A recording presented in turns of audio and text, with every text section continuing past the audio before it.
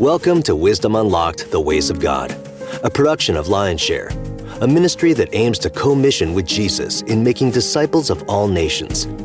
We ignite and provide resources to disciple makers in the church and throughout the vocations. In our world today, there is more information available than at any time in history, but wisdom is in short supply. In this podcast, you'll hear how learning about the character and ways of God is a guide to wisdom. Hi, everyone. This is Sonia Beerson with Lionshare, and I'm joined today by founder and president of Lionshare, Dave Beering. We're going to be talking today about the spiritual concept, spiritual teaching on waiting on God. And boy, Dave, do we hate waiting. Yeah, you're not kidding. And yet this is an important part of the ways of God. And in this podcast, that's what a lot of our focus is the ways of God, how God does things. And for us to understand that he does things very differently and with much more wisdom than we do. So when we talk about waiting on God being one of God's ways, it does crash directly into our avoidance of waiting. Everything from grocery lines, driving lanes, going into banks. We still get frustrated even with the speed of our internet today. If it doesn't come up right away, we're upset about that. And it also reminds me of the wait at Christmas time. Every child hates from about December 1st until the 24th or 25th, that waiting. And yet with it is also an anticipation. And that's part of what we'll talk about today too on waiting on God, is there's a role of anticipation. So waiting is one of those things that we often view as negative. And yet, when we look at it in the context that we're going to talk about today, the ways of God, it's a very, very significant and important part of our journey. Matter of fact, waiting on God needs to be primary and is crucial for believers. It's as urgent to true Christianity as breathing is to our bodies. Waiting on God can be a constant, unbroken place, just like breathing, where we are able to have health and life. And so as we talk about this today, I'm excited to chat about it because I find oftentimes followers of Jesus have viewed any kind of waiting as negative, but waiting on God is huge. And I think that's because, number one, he knows that we hate it, and God's always countercultural. And also, I think our concept of time is so different from God's concept of time, right? And so I think not only is it our culture to want and think something is better because we don't wait for it, but God's concept of time and waiting requires patience for us. And for him, it could be a moment, right? And for us, it's months, maybe years that we've been waiting on those things. So yeah, I think this is a great concept. Let's talk about why we need to wait on God. Yeah, for me, it cuts to the core of my life. And let me suggest some different thoughts on why this is core to who we are. First, it deals with our desperate desire to have our own way. And as we know, this started right in the Garden of Eden. And there's this thing inside of us that we've got to have our way. And it deals with that. It deals with the trusting of ourselves, our own knowledge, experiences, judgments, and opinions. Ultimately, it deals with our independence. Waiting on God directly addresses the issues of independence and control in our lives. See, God is always after dependence. And it's one of the things I've learned about the ways of God. I can tell when I'm in the right place on something because it always puts me in a position of dependence. And it's not because God wants us to feel small. It's because he wants us to see how big he is. But to be able to allow him to do that in our lives, he puts us in a place of dependence. I think another piece of this is our own sinful nature is unwilling to surrender. It's unwilling to be submissive. It's unwilling ultimately to comply to God's design. And so it's something that we need to recognize that inside of us. There's a lot pushing against us in this area. Yet even in nature, God teaches us about waiting. When we look at seasons, how each season is usually give or take 3 months. Sometimes it spills a little this way or that. And with it comes the beauty, the fruit that we're able to pluck off trees, for example, in nature. But we have to wait all through fall and all through winter and through a lot of spring to get to that point in time where we can pluck the apple from the tree. And so even nature itself teaches us the value of waiting on God. Yeah, I've noticed even during the time of the coronavirus and COVID-19, one of the things people have struggled with the most was they want an end date, right? They want to be able to plan for what's coming ahead, and being in limbo is what is frustrating people so much. They didn't know when it was going to end, and as a result, that's what causes the frustration, right? Yes. Yeah, that's exactly right. And I think there's a place in our journeys with the Lord that we've got to learn to be comfortable in the places of being uncomfortable, and realizing that it's not as much about the circumstances as it is about God and our walk with Him and Him revealing more of Himself to us. That's really important to God. And so these moments that we stress out because we're not getting there fast enough, it just reveals again places of our own souls where God wants to come and invade those places and make them more life-giving to us. Something you pointed out to me early on in my time with you was that you said even Jesus had to learn to wait on God, and did it. And talk to me about that, because I think people forget that even Jesus had to do it. Yes, that's a great point. And for example, I think about when Jesus was choosing the disciples. He felt like he was supposed to choose these 12 men that would follow him, and ultimately he would pass on the launching of the church to them, as we see in the book of Acts. But it talks about how Jesus waited on the Lord in the place of prayer. He didn't just go, I like him, I think they're awesome, boy, look at their skill sets. He didn't choose them that way. He waited on his Father in heaven to allow his Father to drop those people into his heart, or to highlight them in ways that only God can do. And so Jesus waited on the Father in that. He also waited before he ran to help Mary and Martha. It's something we often forget, but here Lazarus has been dead several days, and we'd go running out right away to the hospital, so to speak, to go see Lazarus. Jesus waits because the Father had not shown him yet it was time to go. There was that kind of dependence. And it's not meant to be a dependence that we feel crippled by, not at all. We live life, we live based on the Word of God, and that's how we live our lives. But in that lane of walking in the Word of God, we also need to be learning to listen to the things that God wants to say to us. We also see Jesus waiting on the Father in the Garden of Gethsemane, right before Judas came to betray him. We see him again waiting on God. He said, guys, don't fall asleep on me, which they did. And he went off to just wait on God and to talk with him. So yes, it was a very significant piece of Jesus's life, which means it needs to be a part of ours too.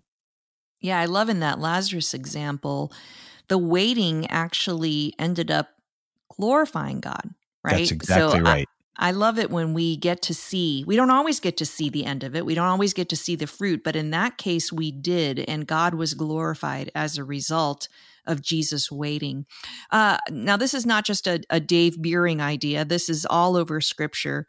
Talk to us about where we see the discipline, the idea of waiting on God. I think we see it all throughout Scripture, and I'll give you several pieces here. Let me start with one of three that I think help us understand the expressions in Scripture of waiting on God. The first one is waiting in oneness, and we see this in Isaiah chapter 40, verses 30 and 31, and this is what it says. It may be familiar to you. Even youths shall faint and be weary, and young men shall fall exhausted, but they who wait for the Lord shall renew their strength. They shall mount up with wings like eagles. They shall run and not be weary. They shall walk and not faint. And the idea here, Sonia, is our waiting on God is meant to be something that binds us to Him and renews us. And so that's why I'm talking about waiting in oneness, like a relationship. And the word wait means literally to bind together, or like by a twisting. Think of a vine that has become so entwined with a lattice that it's one. And it gives us that kind of imagery. So the idea here is God wants us to wait on him first and foremost to allow his character, his ways, his heart desires, his will, his purposes to be bound together to us, just as tightly as you see a baby bound to its mother. You know, sometimes there's the wraps that we put around to bind a baby tightly to its mother. It's that kind of imagery. So the first expression of waiting on God is not about seeking him and expecting something or posturing yourself to serve him. Rather, it's all about being one with him. I think that is one of the key misunderstandings of the idea of waiting on God. You know, we're so transactional right now in our culture and even in our relationships. So it's easy to read this about waiting on God and say, oh, okay, so if I wait on God, I will get this answer. If I wait on God, I will get this thing that I want to get. It makes me think about the verse, delight yourself in the Lord and he will give you the desires of your heart. It sounds transactional, but that's actually not what it is. That's right. That's exactly right. Let's talk about another idea, which is waiting in stillness. Psalm 62 says this, "For God alone my soul waits in silence. For him comes my salvation. He alone is my rock, my salvation, my fortress. I shall not be greatly shaken. For God alone, O my soul, wait in silence, for my hope is from him." This is another piece that's difficult for us in a world where there is so much noise all the time that it's hard to learn to settle our heart, to settle our spirit, to create that internal quiet and rest. And so this idea of waiting in stillness has to do with learning to be calm and relaxed and present in his presence so we can actually hear from him. Mary and Martha, as we were talking about Lazarus a moment ago, Mary and Martha, we have that imagery here of Jesus spending time with these two ladies in their home. And one, Mary, is waiting before him. The other is kind of in that culture of busy. And it's very much the world that we live in. So this, again, is a bit counterculture and counter nature to how we're made oftentimes. I like what G. Campbell Morgan says here about waiting on God. He says, waiting for God is not laziness. Waiting for God is not going to sleep. Waiting for God is not the abandonment of effort. Waiting for God means first, activity under command. Second, readiness for any given command that may come. And third, the ability to do nothing until the command is given. So there is a posture, like maybe me in the mornings having my quiet time with the Lord. A part of that can be me just being quiet, maybe having some worship, but then posturing my heart to wait in stillness. But the other thing we have to understand about waiting on God, which not only has to do with like a quiet time, but over the span of living your life, is the ability to do nothing until the command is given. And that doesn't mean you stop working and tending your family. It just means you're still in that place of stillness on that particular issue with God while life goes on around you. But there's an active stillness, an active listening in the midst of quiet and rest. So waiting in stillness, like waiting in oneness, can be a real challenge for us. This is something that I'm doing. I've joined a group of women. We call ourselves Women of Solitude because we're working on this discipline of waiting in stillness. And it's hard for us, all of us being achievers and liking to tick things off our to-do list, trying to shut out all the voices, all the things that need to be done in the context of even sitting in our houses is so hard. And so if you look at people in the past, there are people who've even taken silent retreats where they go off to just be silent before the Lord. And I've struggled with this for a year and a half of, really feeling like being in solitude is a luxury. it does feel a little bit like laziness. It feels selfish to me. And I really had to get over that, get over myself. Yeah. And anytime I'm in a place of stillness, ideas keep coming to me of what I need to do, what I should do. And what I've had to do is actually keep a little notebook next to myself so that anytime something else tries to interfere with my time of stillness before the Lord, I just write it down. Yes. Right. So that it's no longer in my mind. That's my practical step for doing it. But it really is an inner battle for me. And stillness often goes hand in hand with solitude. And I think a lot of people struggle with doing that when the world is busy. But even when it's not busy, they create work for themselves. They don't like the quiet. Yeah, no, you're right. And Sonia Cheryl, my wife, does the same. You know, she keeps a little pad there, and it's kind of like an unloading process. And here's the good news that I want to encourage you in. As you continue to find, how do I just unload? And again, God understands. And I think he delights in the fact that we're trying to get there. So we have to, again, realize we're not performing here for God. He's actually delighting in that we're trying to get there. But here's the good news is, as you continue to find processes to unload and get to the place of waiting, it's like a muscle. It gets stronger. And here's why this is important, because sometimes we find ourselves, like for me, in various situations of leadership where there's something important that has just happened that's, you know, more significant than the average everyday important. And I need to have a decision within 15 minutes.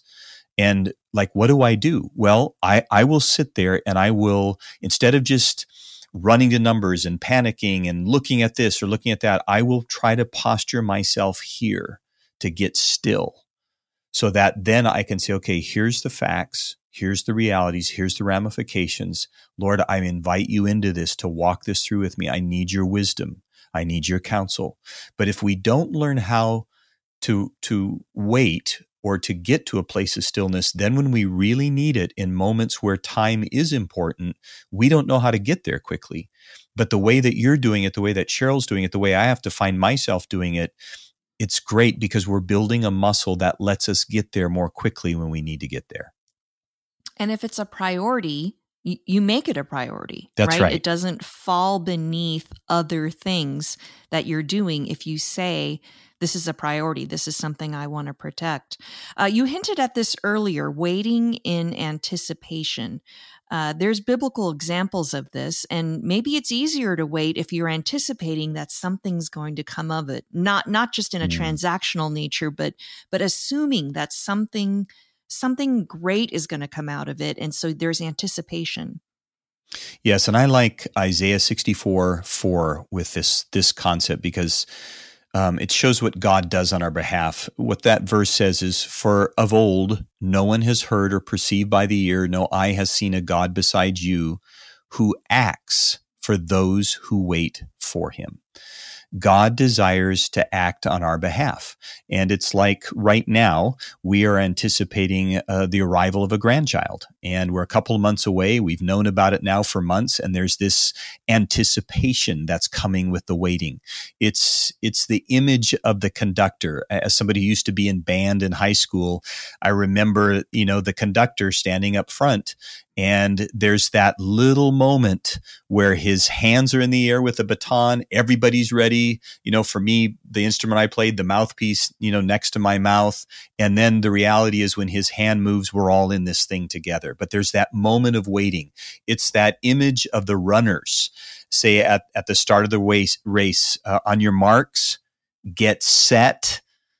And there's those seconds before the gun is shot and they shout, go. But there's this intensity and anticipation of waiting. And I believe that part of our waiting on God has to do with anticipating whatever it is that he is doing, whatever it is we're talking with him about, whatever decisions we're having to make, that he is acting on our behalf. As we wait on God, we can anticipate that, as this verse says in Isaiah 64, he acts on behalf of those who wait for him, which also causes me, Sonia, to stop and go, okay, so if I'm not waiting on him, Am I robbing God, if I could say it that way, of the opportunity to work on my behalf because I'm getting my busy fingers in there? And so when you think of this passage, here's a couple of thoughts. How many times have we put our hands to something only to see it crumble because we did not wait for him? And then when we think about Jesus, he told the disciples to wait. Like, imagine this, that he's ascending into heaven and he tells them, I want you to wait in Jerusalem until you're empowered with the Holy Spirit, because without that, the church could not have been born in the love and power it was born in. So there is an aspect of waiting in anticipation when we talk about waiting on God. I love Henry Blackaby's quote that you often quote to us, and I'm not sure if I'm exactly quoting it correctly, but what God initiates, he permeates, and what we initiate, we have to sustain. Help our listeners understand that.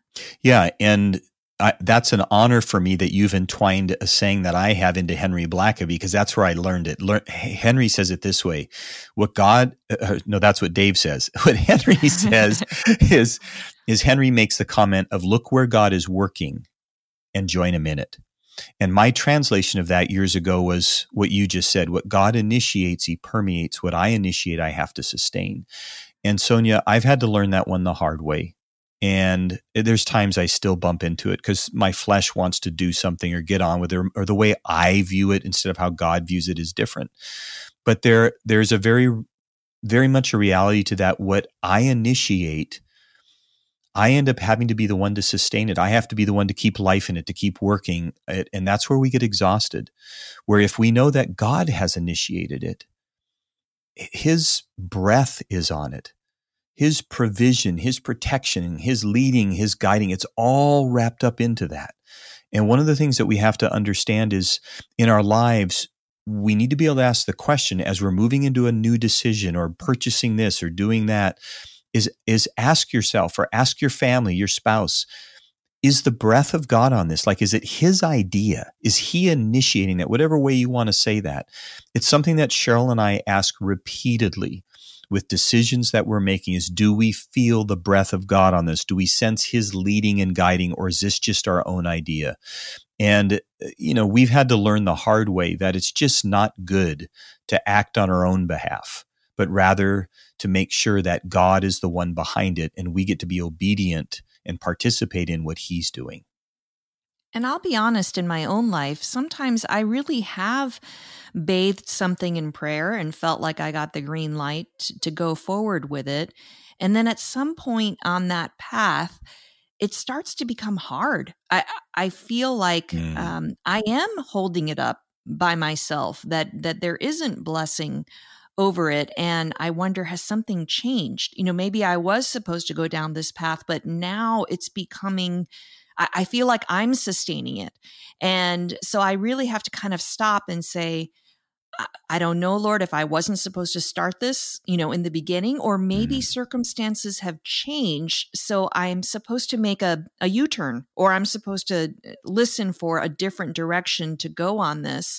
And I see this in church life a lot, where people initiate a program and then, it's a good idea. It starts as a good idea and it seems biblical and everybody, in the meeting was on agreement with it. And then as it's happening, or, a few months later, there's no fruit. It's not working. There's so much energy put into it.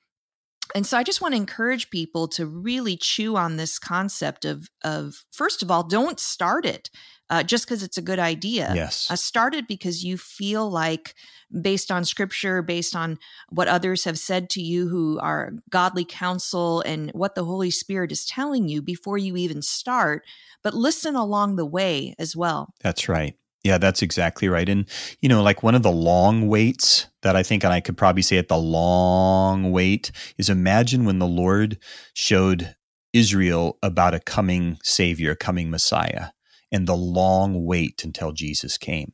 And so we have to realize that when we wait on the Lord and he shows us something, sometimes there can be a journey that's involved. And if I'm really honest, I would say 9 times out of 10 in my life, there's a journey. And the end goal for God is not the thing that you want done, because he can do that in a heartbeat. The end goal for God is him growing you in relationship with him. It's him growing you to look more like him. And then when we get there to the end game, we've been changed in the process. And that's part of the dynamic of how God does things. He doesn't want to leave us the same. He wants us looking more like his son. Why? So the world sees him more through you and me. And so those are really key things as it relates to waiting on God. So what you're saying is that God is pleased, right? That we keep checking in with him, yes. Referencing him along the path and saying, okay, this way, that way, what do you think, Lord? It's not just about, did I make the right decision, right? That's right. It's he's just tickled and pleased that we're checking in with him along the way. And that's something that I want for my children, right? I want to have that kind of relationship with them where, man, when they check in with me on something or ask my advice, I'm tickled. Yes. I love that they want my counsel, and Yep. and I'm not saying I always have the best counsel, but just the fact that they even checked makes me pleased. It makes me feel like we're in a good relationship. Yes. I'm certainly not God and have all the answers, but that's great. So let's move on to practical application. We've hinted at this. What are some practices that people can put into place for waiting on God? Well, one thing I want to say too, Sonia, is if this is something that's really speaking to those of you that are listening to this today, I want to commend to you a book by Andrew Murray that's simply called Waiting on God. It's a book you can read as a book. It's a book that is broken up in a way that you could read a short chapter a day over a month, but it's a good read to begin to stretch you to think about waiting on God.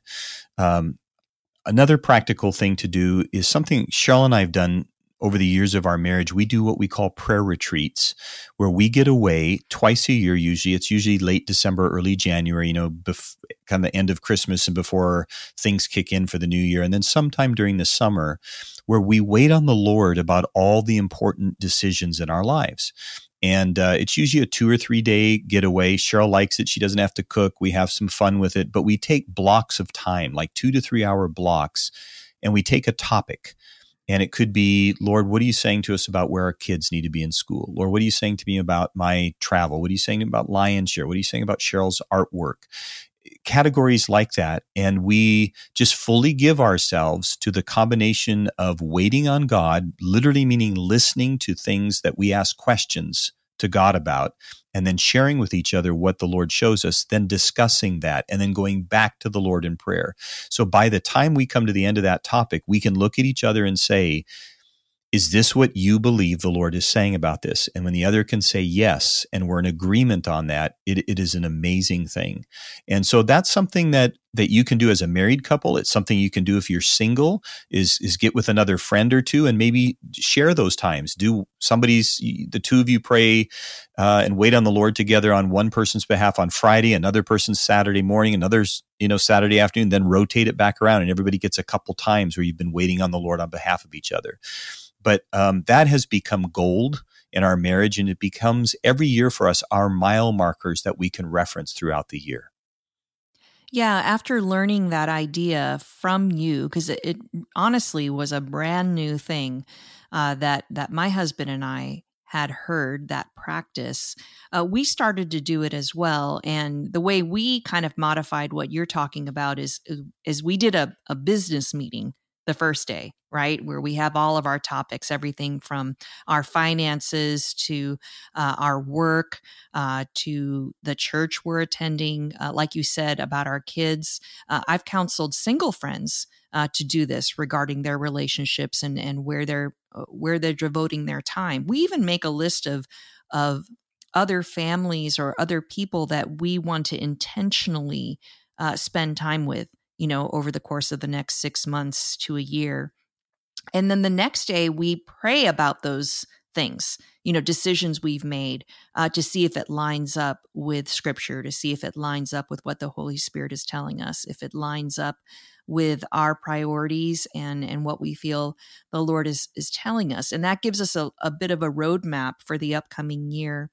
So Dave, why don't you review for us the practical applications that people should take away from waiting on God?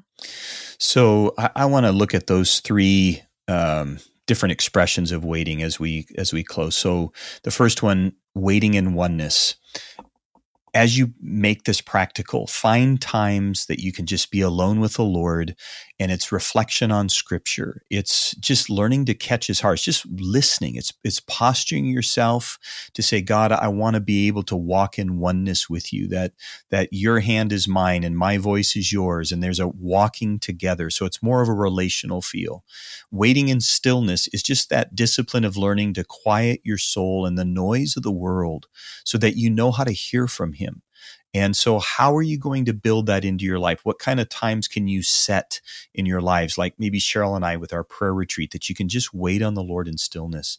And then also the waiting in anticipation. What are the things right now in your life you need God's counsel on? That if you knew He invited you to coffee and you could ask Him whatever you want, what would you talk to Him about? And I want to encourage you to go to the Lord and bring these things before Him and ask Him and just wait quietly on Him. He might show you some things right then and there, but don't just stop waiting there. Wait as you live your life, because in the middle of the day, as you're driving in the car to the grocery store or on the way home from work or whatever the case may be, you might see the Lord dropping something else in your heart. Sometimes waiting is not just being quiet and still and anticipating in one place. It's as you're living your life, you're also having an attitude of waiting on God. Well, thank you for sharing this with us today. And we really hope that you all are able to take a moment this week to put this into practice and start waiting on the Lord on important things that are coming up in your life. And don't forget to hit subscribe on this podcast and continue listening to the ways of God and how that is a pathway to wisdom. We drop new episodes on the first and third Tuesdays of each month. Wisdom Unlocked, The Ways of God is a production of Lionshare, a ministry that ignites and provides resources to disciple makers in the church and throughout the vocations. To learn more about what we do and how we can help you, please visit lionshare.org. You can also follow us on Facebook, Twitter, Instagram, Vimeo, and YouTube.